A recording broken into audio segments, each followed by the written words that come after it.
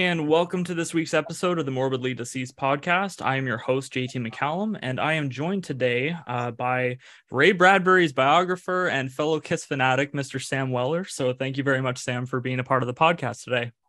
Gosh, what a decidedly huge honor to be on this podcast with you.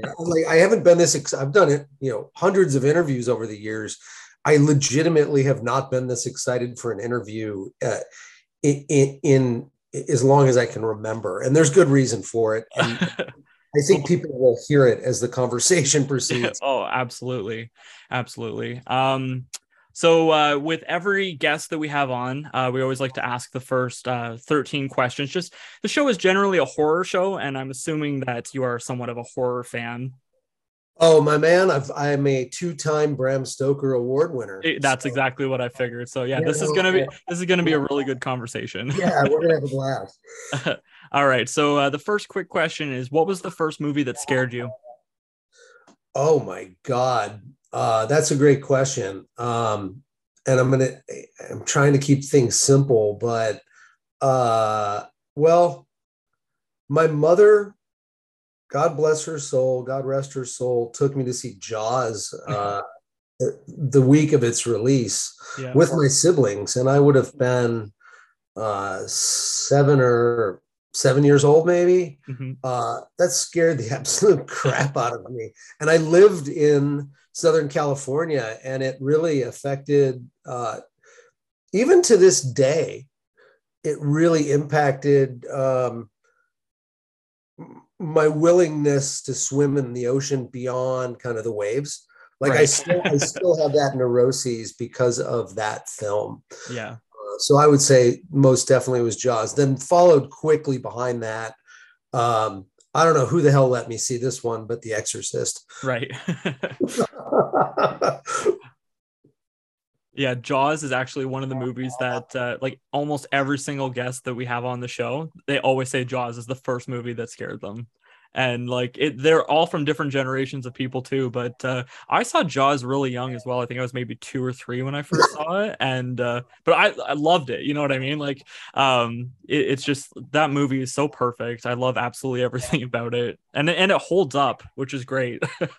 Yeah, despite all the jokes about the robotic shark not working and technology and the special effects, so many movies of that era don't hold up because the special effects become laughable, but because they opted to keep the shark for so much of the movie kind of off screen and just kind of scaring us with its presence, I think you're right. It holds up magnificently. And I think you're also absolutely correct. I don't know whether a lot of people outside of the horror genre stop and say that this Jaws is absolutely a horror movie. Right. It's a monster movie. Yeah.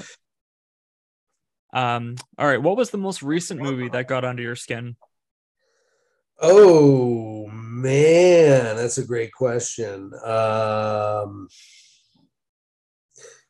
So movie, not series. I mean, because of COVID, we've been binging, so Stranger Things obviously deeply freaking impacted me on so many levels.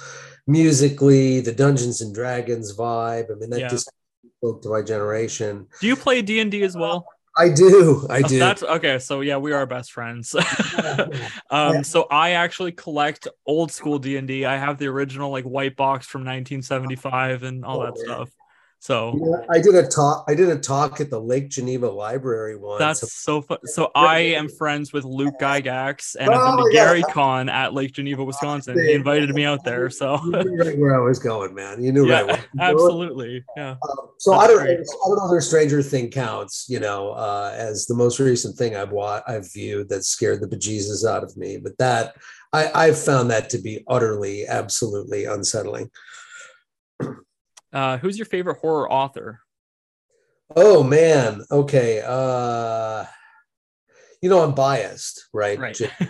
So even though Ray Bradbury ostensibly only wrote, I would say 2.5 books, I will say, as horror, Dark Carnival, his first book, 1947, Something Wicked This Way Comes, the last book of his golden period, 1962. And then The October Country, which is ostensibly Dark Carnival, re-edited, rewritten, redrafted.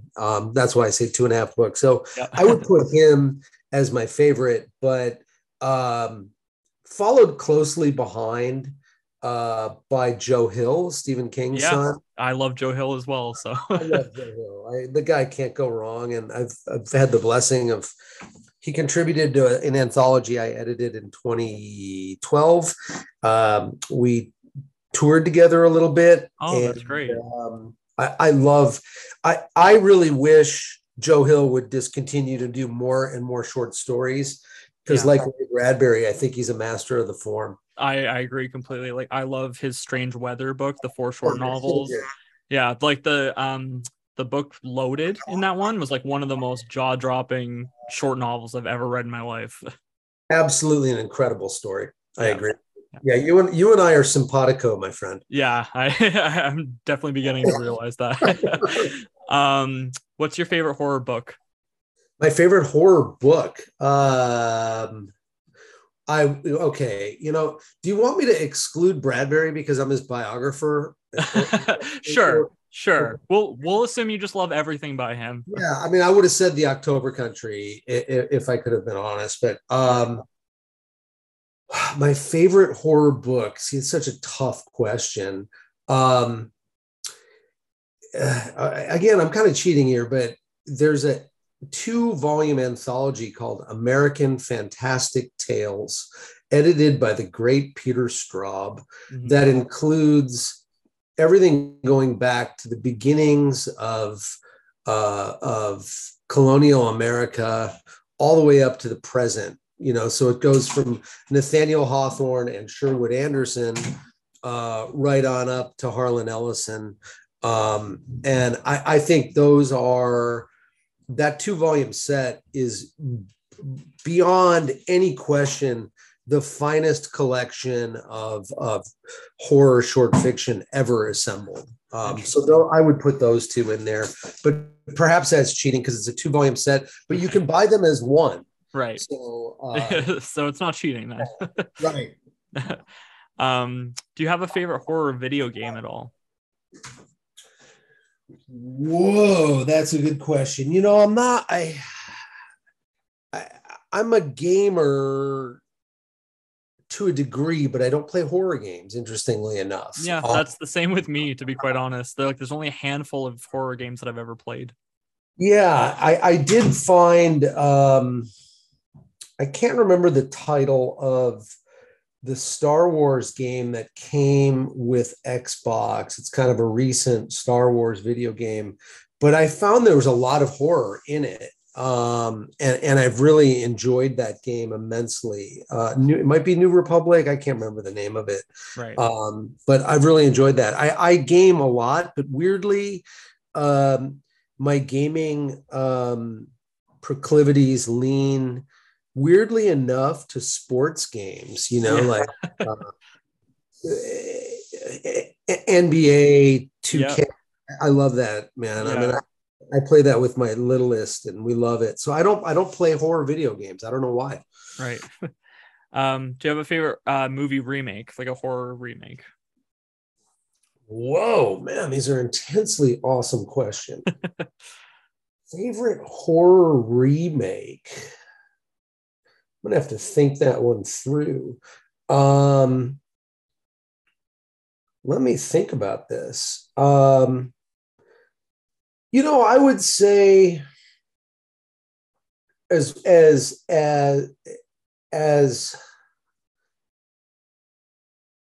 much as I love canonical classic golden era cinema,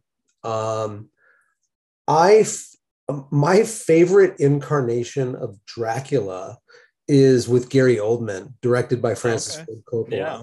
I absolutely love that film. I just think it's a perfect movie. So I think that's the finest adaptation to me. No offense to all the other great incarnations, but I love that movie, and I'm just a huge Gary Oldman fan. Yeah, he's great in that movie too. Yeah. What's your favorite horror movie theme song? Oh gosh, of course the easy route would be John Carpenter's little, toy Casio synthesizer Yeah. Halloween. Yeah. So brilliant. Um, but I think the most brilliant ever, also decidedly simplistic, is I'm pretty sure it's John Williams, and it would be Jaws. Yeah. Yep. And again, I think there's a similarity between Carpenter's Halloween simplicity and Williams's Jaws simplicity. I think writers often think that complicated is better, and I just don't buy that. I think Right. sometimes Exactly. the simplest thing can be the most direct and most effective, and both of those theme songs are fucking chilling. Yeah, well, what I love about both of them is like the Jaws theme builds up in intensity, and so does the Halloween theme as well. It's simple, it repeats a lot, but like in Halloween, it builds and builds and builds and crescendos, and you have all these different notes going on. You got the deeper notes and the higher notes, and then eventually it gets to the point where it just like cuts off, and you're right back to just the high pitch, like the main theme. And it's so indicative of the movie itself, when the intensity builds and builds and builds, Michael kills, and then he's gone again, right? Like, so like when you listen to the music, you can also picture what's going on in the movie. There's like a synergy between the two. Yeah, you just really summarized it perfectly, JT. Yeah. That was really well said. What is your fondest Halloween memory? Oh, well, that gets pretty easy because I'm a dad of three, and Yeah.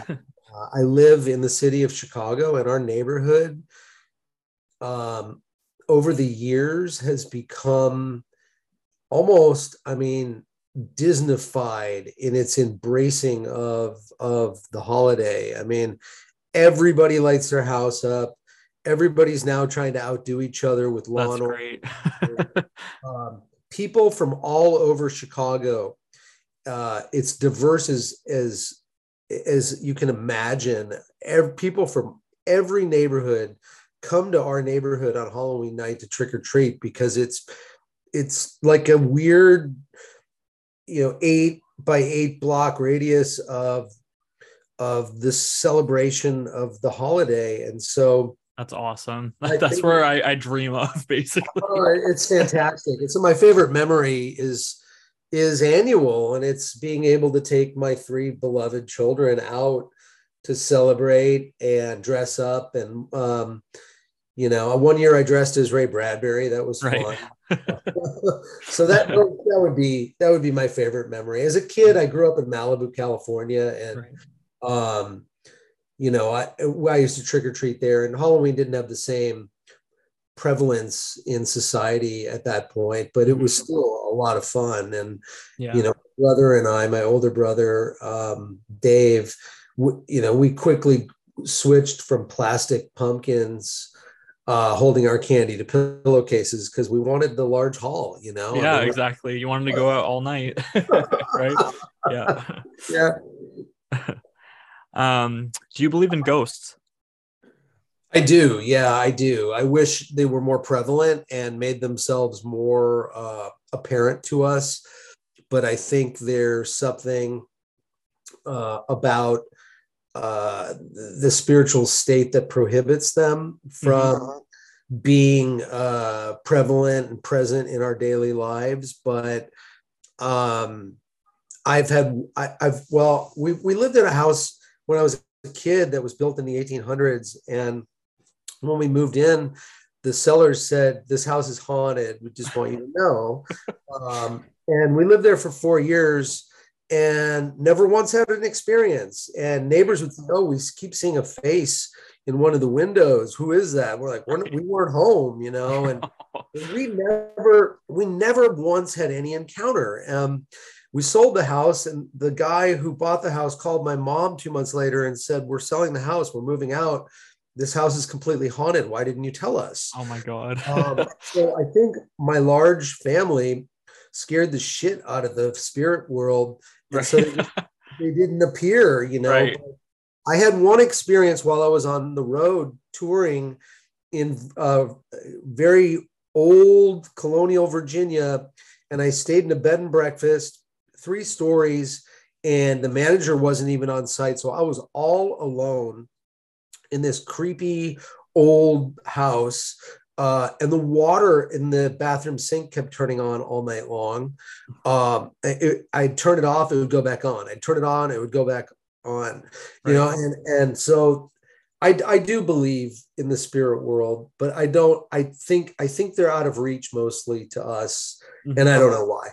Yeah, I 100%. Like, I have a lot of just unexplainable stories. My mom has a lot of unexplainable stories. Like, there's, if you ever have the time, I believe it's episode 3 of this podcast. I'll send it to you. But I interview my mom, and she tells her ghost stories of what she experienced, and it's a pretty great thing. She used to tell us all these stories at like sleepovers when we'd have our friends over and stuff, and it used to scare the shit out of us. But it's pretty good.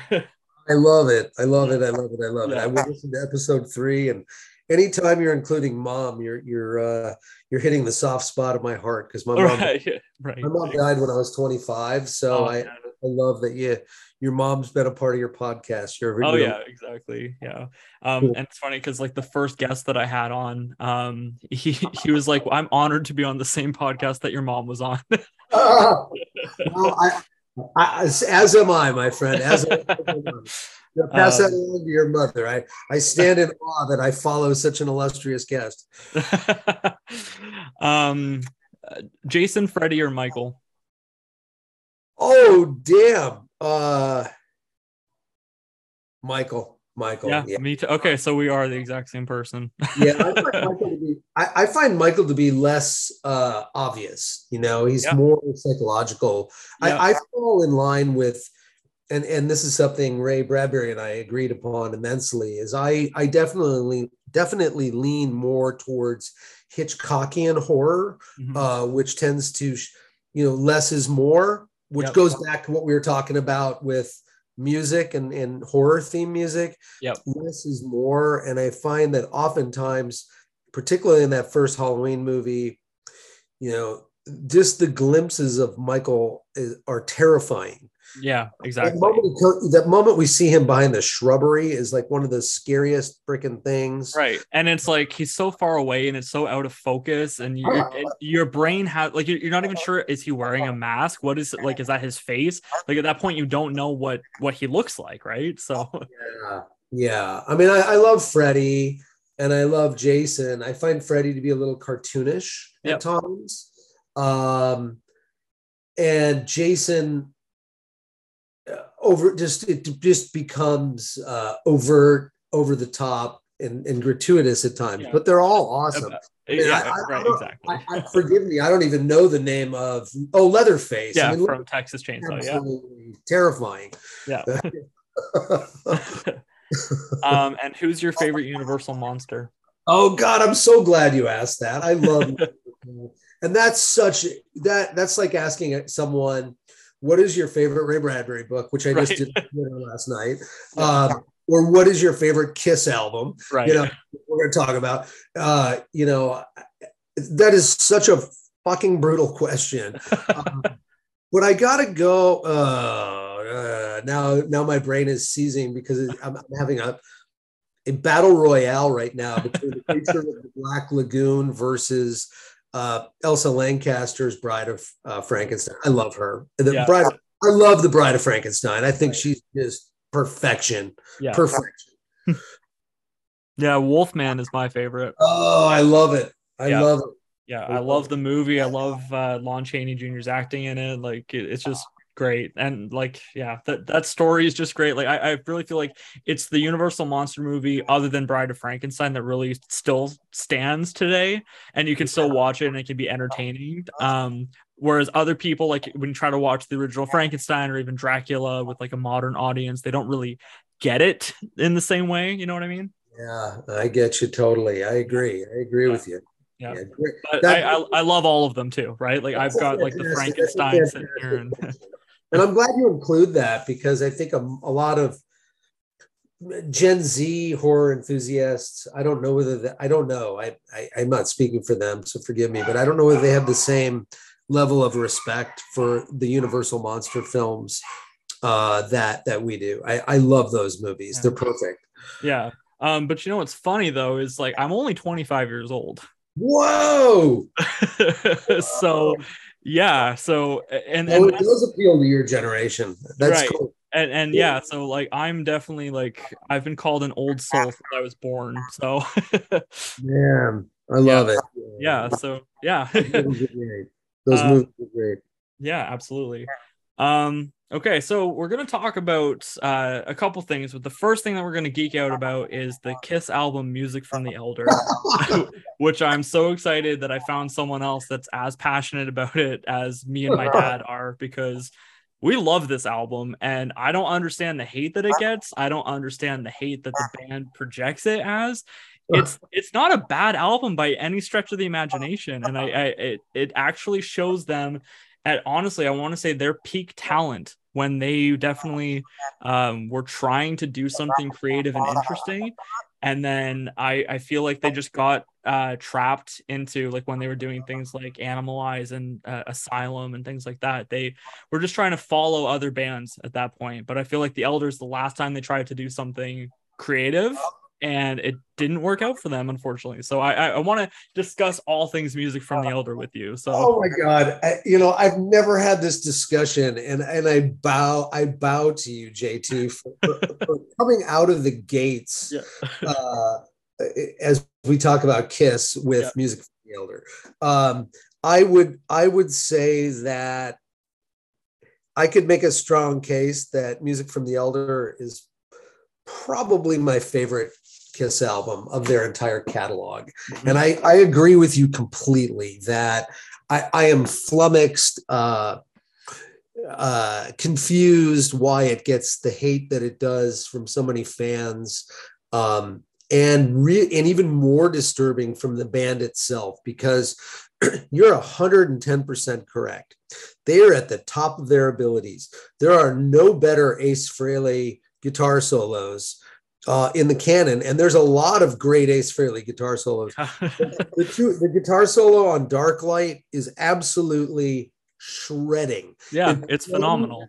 It blows away his guitar solos that are often lionized. The guitar solo on Kiss Alive that comes at the end of She, mm-hmm. and the guitar solo on Kiss Alive 2 at the end of Shock Me. The Dark Light solo blows both of those guitar solos out of the water. He is absolutely melodically shredding on that solo. He shreds similarly on the instrumental track Escape from the Island, which I love. I love that track. Totally. It's so cinematic. Yeah, 100%. And like him and Eric Carr going back to, like, they have like a little like verse chorus repeat type thing where they're just bouncing back, and it's phenomenal. Like those two musicians, like as much as everyone says that Ace and Peter were really like buddies, Ace and Eric Carr really bonded musically, and they played so well together. And I wish we got more out of that lineup. Oh, I do too. And I don't think enough people talk about how brilliant the drumming is. Eric Carr's drumming on The Elder. I mean, it's absolutely, it's remarkable drum work. And I think it gets overshadowed because of the drum production on Creatures, on the subsequent album, Creatures of the Night, which is that's the most thunderous heavy metal drum album. Right. But it's more complicated on The Elder. Like The Oath is a complicated drum track. Like I'm a drummer because of Eric Carr and Peter Criss, but like The Oath is a complicated drum that nobody really talks about. And it's, if it was just turned up a little bit, it would be as powerful as what happens on Creatures of the Night. Yeah, I'm with you. And I think a lot what gets lost in the Elder discussion that people don't realize, I mean, this is produced by the same man who produced Lou Reed, the same man who produced Pink Floyd's The Wall. Yep. Lou Reed writes, I believe, let me think here, 3 songs: A World Without Heroes, Mr. Blackwell, and Dark Light. He has co-writing credit on 3 songs on The Elder. You're right. I mean, this is Kiss. There's people that make fun of The Elder aren't respecting the fact that this is a band taking a risk. Yep. And when an artist takes a chance to do something new, they should be applauded, whether you like it or not. They're stretching. and they're trying something new. And The Elder was not Kiss trying to be Rush 2112. It was not Kiss trying to imitate anybody. It was Kiss trying to grow. Exactly. And they did, as you said. I think it's just a phenomenal record. And the songwriting is great. Only You by Gene Simmons is a fantastic song. Yeah. And The Oath, written by Paul Stanley, is a fantastic song. There's no reason why The Oath, especially like you're saying, like there are songs on this album that shred, that sound fantastic. Like there's no reason why that band, like that, the song The Oath has been covered by a lot of death metal bands, and I particularly don't like death metal all that much, but at least some people are getting to enjoy The Oath the way that it's supposed to be enjoyed, though. It's not the Kiss version, but it's a damn good song, and there's no reason why people shouldn't like it. Yeah, I don't get the hate, as you're saying. I think if anybody listening to this who is unfamiliar with this, just Google or YouTube Kiss The Oath Fridays. So Fridays was the ABC kind of response to Saturday Night Live, and Kiss performed I think 3 songs that on that episode live. Yep. They ripped through The Oath with I think, an absolutely blistering guitar solo by Ace, who I understand was incoherent as usual that day, and the sound check was a mess. And then, as was typical of Ace Frehley, the minute the camera lights go on and we're live, he just absolutely rips that guitar solo. Yeah, exactly. And Eric Carr's drumming on that version of The Oath on Fridays. I mean, that's really, I think you could make a strong argument, JT, that's Kiss's first metal song. 100%, especially of the 80s metal. Absolutely. Yeah. I think it gets hammered because Paul Stanley goes into the "I was made for loving you" falsetto. And he's singing about swords and sorcery, D&D shit. And people are like, what is this? I want Gene Simmons singing about bagging chicks again. Exactly, but that's what I'll never understand is like the band constantly gets pissed on for only writing songs about partying and girls, but then the moment they try to do something else, they get shit on for that too. So you can't win. I think Kiss fans, they're weird. You know that. Yes, absolutely. A miserable, bitchy bunch of people. Yep. I love that record. I will always love that record.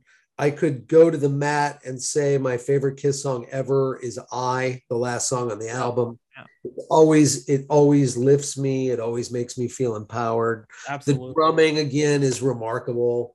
And the songwriting is incredible. And I love the vocal trade-off. Yeah, between Paul and Gene. Got a vocal trade-off between Gene Simmons and Paul Stanley. Yeah. Bob Ezra and the producer got that and did that. And that song is fantastic. Oh, absolutely. And like I even love Just a Boy. Like I really think that's Paul's voice at the absolute best. I do too, I mean, like I think people make fun of this or like I am just a boy, I think people like they have trouble accepting it because they want Paul Stanley singing Strutter, right, exactly. Or Detroit Rock City, but they're allowed to do other things though, right? And right, have to apologize for it. No, they should do other things. I mean, artists who just stick in a rut and only do the same thing, it gets boring. Yeah, which is why you have things like Sonic Boom and Monster. Totally.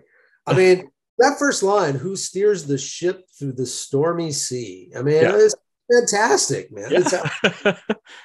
Yeah. And honestly, like sometimes just before I put my 18-month-old son to bed, I sing him that song before I put him down. Who knew that the Elder music from the Elder would become lullaby music? Exactly. But it's such a soft song, and he is just a boy and all this stuff. So that is awesome. Yeah, I love that song too. There's not a bad song on that record. Yeah. Well, so I disagree with you there. There's one bad song. I can't stand Mr. Blackwell. Wow, that's an interesting thing that you're saying there, because I would rank that as probably my least favorite song on the album. Yeah. I skip that song every time. Yeah, of course, I think my understanding of it, I mean, we know it's co-written by Lou Reed. I think it's very Reedian. I think a lot of it probably came from Lou Reed. Mhm. I think it's a slowed down, grungy, almost odious uh, God of Thunder. It's so slow, Yeah. but I do really love that call and response bass, echoing bass at the beginning of it. Yeah. That boom, boom, boom, boom. I mean, it's and then it scares the crap out of you if you're listening to someone that doesn't know what you're listening to, and you have the volume cranked up in the car, and then out of nowhere, Gene's like, "I never said it." You're like, "Oh my god, what the hell is that?" Yeah, and I think the overlaying of Gene's vocals, like the doubling of his vocals in two different registers, he's harmonizing with himself, I think is really cool. But I would agree, that's probably my least favorite song on the album. Yeah. Not a lot of people talk about the song Under the Rose. I love that song. That song has an Eric Carr lyric credit on it, and it's fantastic. That the chorus to that song is beautiful and powerful, and it's great. Bringing in like the choir, like it's fantastic. Oh, loneliness will haunt you. I mean, oh my God, and then there's this long-standing controversy in Kiss world of, did Ace Frehley play that guitar solo? It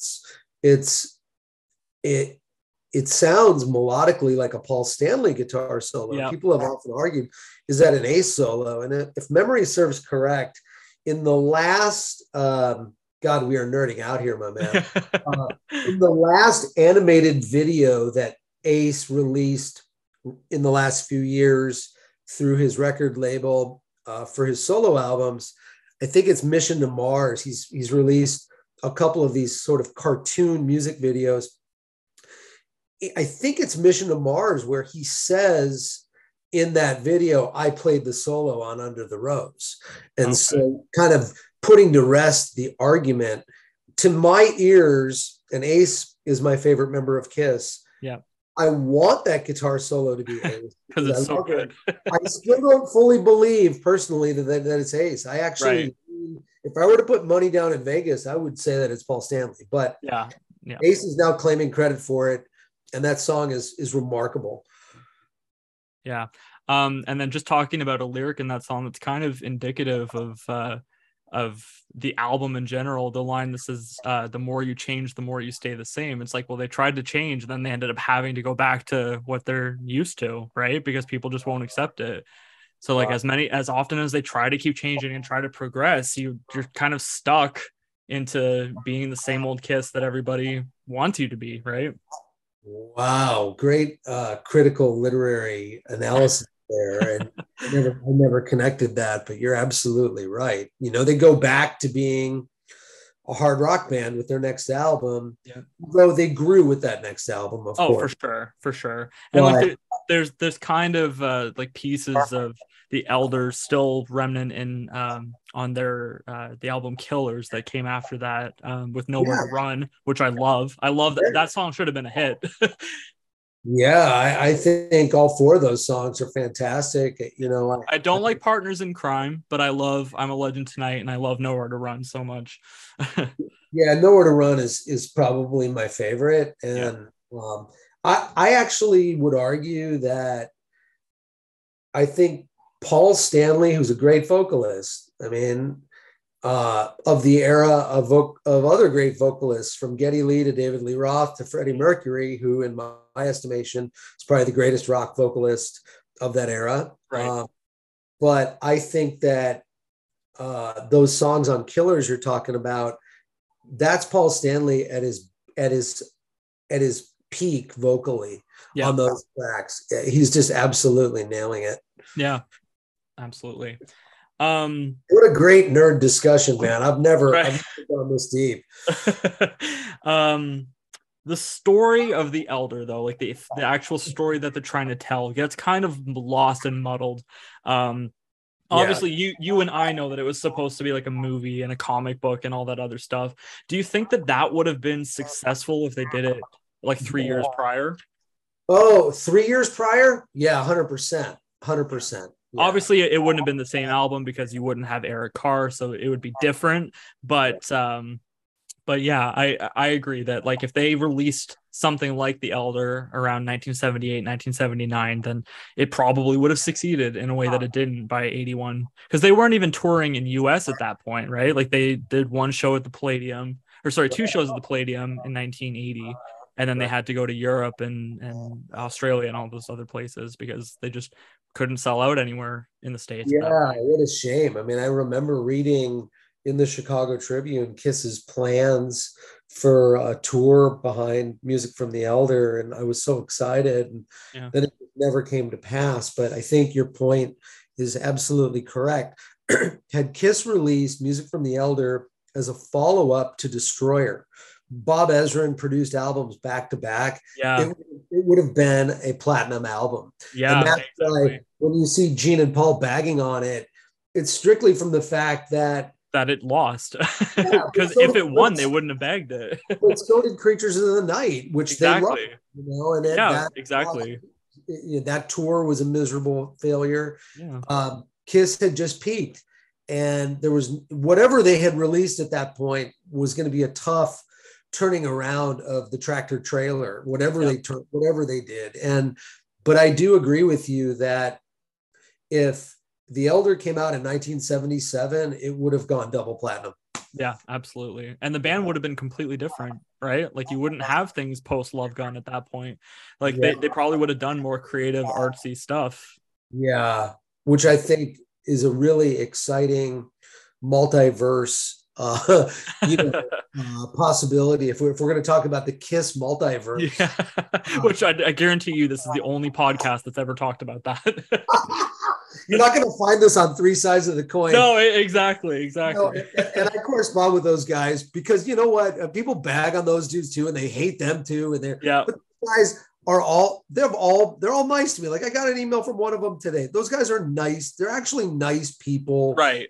And they love the band and they just want to share their passion. And people bag on that podcast because they bag on everything. They're gonna, any Kiss fan who listens to this, and I hope they do, JT, they're gonna bag on us. Oh, I know. I'm waiting for it. Good.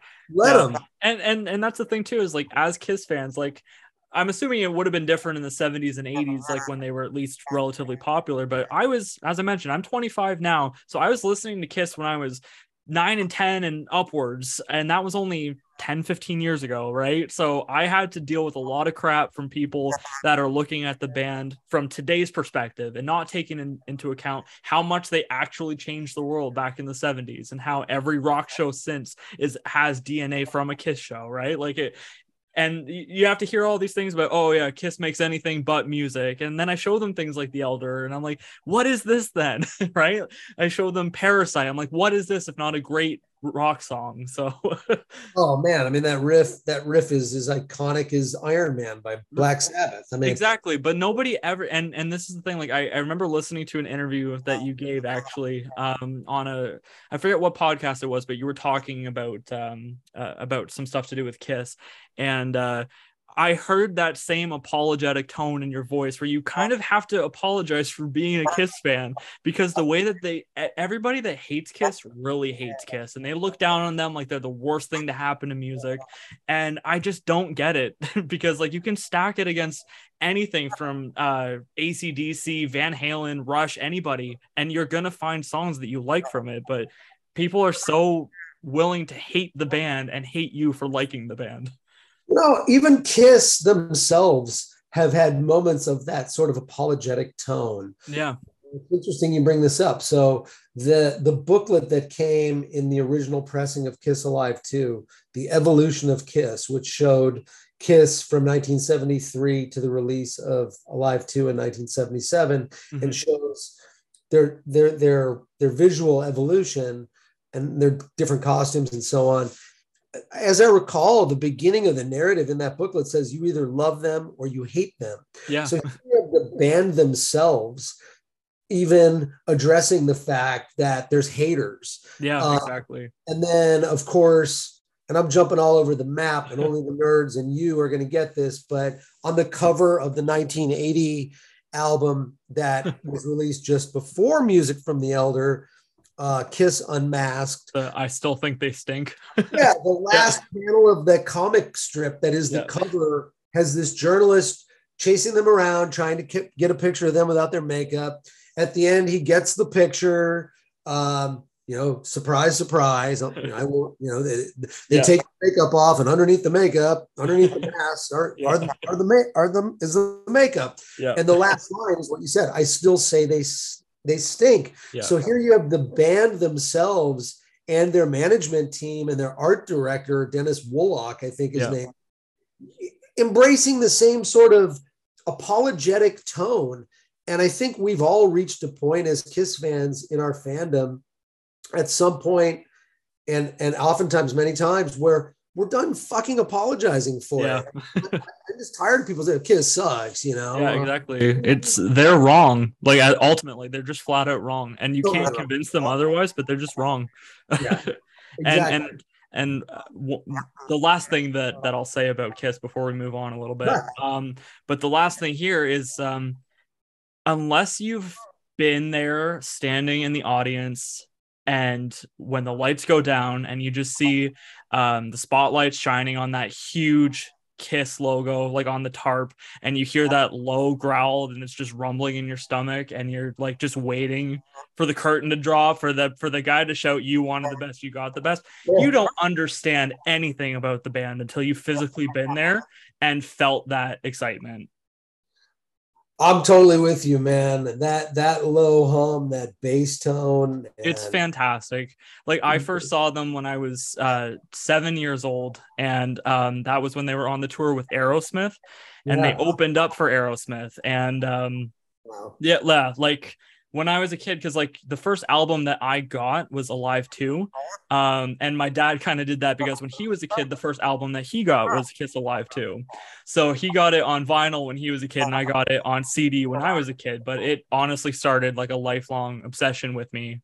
And that's always been with me. And they are my favorite band, and they will always be my favorite band. Man, that's so cool. And that's such a tribute to your dad that, parents always want to share their loves and affections and interests with children. And it's not always the case that a lot of kids want to discover their own things and be rebellious and not necessarily like what their parents do. Exactly. And the thing with this too is, like, I actually, like, because everyone's like, well, not everyone, but I have some family members that are like, "Oh, your dad brainwashed you." And I'm like, no, my dad introduced me to this really cool thing that I ended up finding things that I love about it. Like, my dad starts and stops pretty much with like the first album, and then stops with The Elder. He can kind of accept Creatures of the Night, but everything after that, like, he's not into the non-makeup stuff at all, whereas I actually really like that era of the band, right? So it's like, he introduced me to it, yes, but it's not like he sat me down and was like, "You have to watch this Kiss stuff." Like, I wanted to do it because I cared about it, right? So you developed your own tastes, and your dad introduced it to you, but you have your own proclivities and leanings, and exactly, aspects to the non-makeup era. I think Lick It Up is a great record.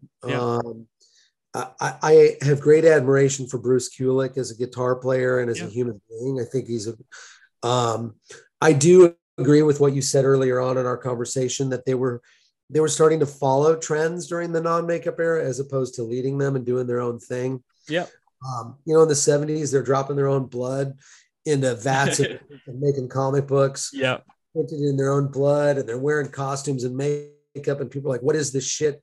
And in the 80s, they're writing with Desmond Child and sounding more and more like Bon Jovi, and I think they were becoming more followers, which I think when Kiss are at the forefront and really doing what their ethos represents, like this "screw you" attitude. I'm going to be who I want to be, and I'm going to do whatever I want. When they do that, they are at their best. Exactly. And that's what I identify with the most, is like we were talking about earlier, is I'm someone that has always I want to say beated, but I don't think that's the correct word, but I've always marched to the tune of my own drum, right? Yeah. Like, so like when they're singing anthemic choruses about be yourself, be who you want to be, like fuck the people that don't agree or don't understand. Like I've had to face a lot of that in my life, right? Like whether it's being a Kiss fan or just being like a weird creative writer kid, like I've always had this like perception of myself, and people have had this perception of me that I'm just a weird person, right? And then so when you have this anthemic chorus, like you mentioned, like the song and it's just like, well, you know, like I just need 2 feet of my own and the balls to stand up alone. Like that's me, right? Like you just got to fucking do whatever you need to do to get through the day and just be yourself. And that's the best part of Kiss. I mean, rebellion can be no better articulated than flaming youth will set the world on fire. Yeah, exactly. So then just really quickly, I'm just going to ask you a couple of questions about Ray Bradbury stuff just before we wrap up here. As much as I've been enjoying this conversation, like this has been awesome. So as I mentioned to you earlier, like I started reading Bradbury starting with Zen and the Art of Writing, which is not really the introductory book that most people start with Bradbury. I actually didn't even start reading Fahrenheit 451 until like 2 years ago. And I'm glad that I didn't read it in high school, because high school has a tendency to kind of ruin well, it definitely ruined my love of reading at that point. So I didn't want to read anything. So, and other students had Fahrenheit 451 assigned to them, but I never did. We had Brave New World instead, which is a good book, but I still have that, like, it has that air of, oh, I had to read this for school. So it makes me kind of pissy. But I'm so glad that I didn't read Fahrenheit 451, because I would have hated it. And I don't want to hate that book. That book's fantastic, right? When did you first like read Ray Bradbury? Well, I'll just preface this by saying I agree with you wholeheartedly. I think when a book gets assigned in middle school and high school, it often feels like a chore, and teachers need to be very delicate in how they introduce literature, because you don't want it to feel like a chore. You want it to feel like a celebration and introduce young readers. Lead them to the water to drink. Don't force them. So I didn't read Fahrenheit, and I'm like you. I'm glad it wasn't assigned to me, because I probably would have hated it too. I discovered Bradbury, as I said in the introduction to my biography of him, the Bradbury Chronicles. Weirdly enough, my dad, like your dad and Kiss, my dad was a huge Bradbury fan in the 50s and 60s, and he read Ray Bradbury to my mom aloud when she was pregnant with me. That's awesome. So I encountered the Illustrated Man when I was 9 months in utero. So that's my first, and Ray loved that. He's like, okay, you should be my biographer. Right. That sounds like a Bradbury story. Yeah. I discovered the very exact paperback copy my dad had read to my mom when I was 11. Right. And I read it down in the basement of our house in a sleeping bag at night. And I read the story, The Long Rain, about the astronauts on Venus. And it's a rain planet, and it's just drenching constantly. And they're seeking a sun dome for warmth and to get away from the constant downpour. And I fell in love with it on multiple levels. The imagination, the language spoke to me, which is pretty interesting considering simultaneously I was reading things like Encyclopedia Brown and the Hardy Boys. Right. The poetry of the language absolutely connected to me. And so at 11, I didn't just fall in love with the books of Ray Bradbury. I fell in love with Ray Bradbury himself. And and decades later, it's more intense than ever before. And in those ensuing decades, I became his biographer. I've done 4 books and a graphic novel related to his life and works. I worked very intimately and closely with him for 12 years. And I love him now today more than I ever have, ever. Yeah. And it's so funny too that you're saying that that you fell in love with him, because I have a very similar experience, as I was telling you about. Like, the moment that I've realized that him and I shared a connection, and that he was able to talk to me through time in a way and give me advice despite not actually talking to me. And then like I went back and watched every single interview, watched every single lecture he ever gave on writing, and watched every documentary I could on him, because I just, even from when I was a young kid, once I fell in love with something, it was more so, like I haven't read everything that he's written. I haven't read everything that Joe Hill or Stephen King's written either, but I still love those people as people, because it's so accessible to learn about who they are. And I almost find that to be more interesting than the actual stories themselves. And I always get inspiration from listening to people like Joe Hill and people like Ray Bradbury talking with passion just about their work. And especially Ray Bradbury, when he's talking about what he wants out of other writers, he's like, if you're not mad about it, don't do it. And like, I agree with him. So he's preaching to the choir, right? So I wish so much that I was able to meet him and encounter him, because I feel like, as this discussion today, I feel like it would have been a very similar conversation with him too. Well, I mean, I can tell you right now, emphatically and positively, that he wishes he was able to meet you too, JT, and to hug you and to thank you first for saying those words, and that his creativity spoke to your heart, and continues to speak to your heart. If he were here right now, I mean, I spent so much time with him that I can often respond for him. He knew that. He would often say, well, you respond for me, Sam. You'll say it exactly the way I want to say it. Right. So he would say thank you profoundly. And he would tell you that he loves you. That's what he'd say. I love you. Awesome. That's awesome. Wow. That's really nice. Thank you for that. Well, it's the absolute truth. He loves you. Wow. Wow, that you kind of left me gobsmacked there.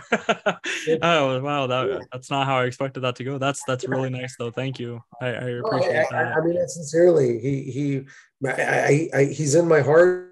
He lives in my head. He's telling me right now, you want to talk about ghosts? Yeah. It's not the ghost of Ray Bradbury, but Ray Bradbury does live within me. Right. Spirit. And he's saying right now, JT, I love you. I love you. That's awesome.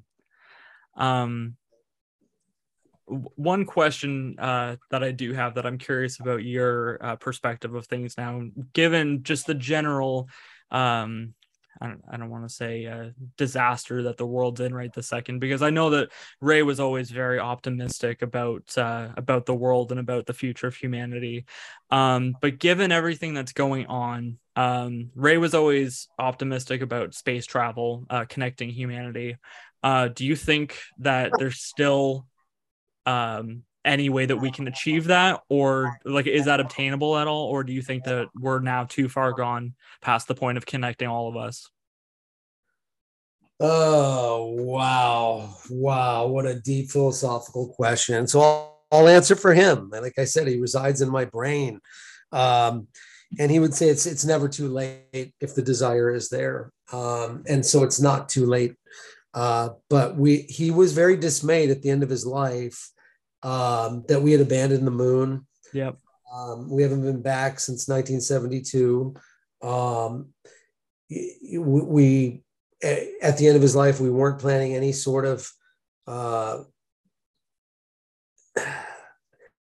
manned missions to Mars. I think he would be encouraged by the entrepreneurial endeavors of private entities going into space, because he felt the government had kind of abandoned it. Regardless of how you feel about billionaires sending their cars into auto space, or sending William Shatner, right? Exactly. How sort of ridiculous and cartoonish the whole thing is. He would say, if it gets us there, right? Yeah. So he would say it's not too late, but the clock is ticking. Yeah, and that's how I feel too. I'm a bit more pessimistic. I don't think it's too late, but It's unlikely. And yeah, like what prompted the question was I saw Elon Musk tweeted today. He said that in our lifetime we'll be on the moon, or sorry, on Mars. And maybe, you know what I mean? Like maybe he's right.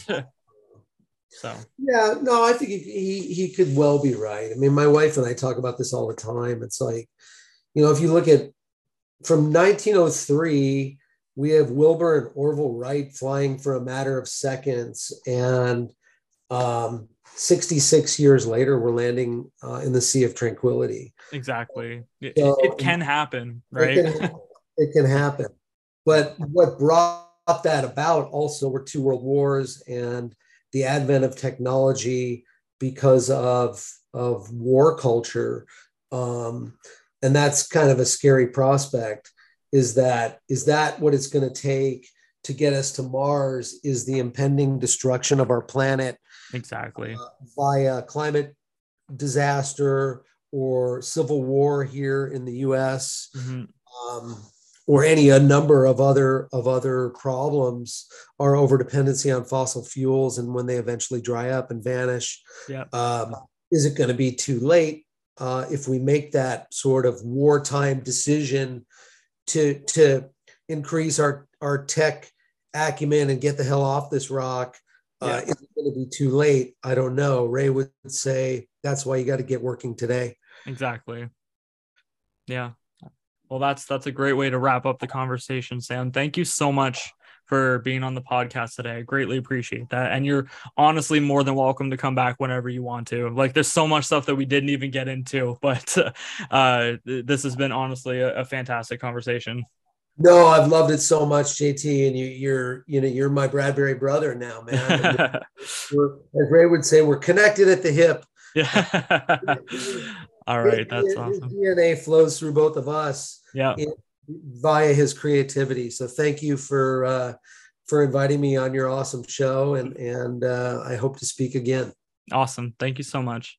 All Thank right. you. Have a great day. You do the same. All right. Bye.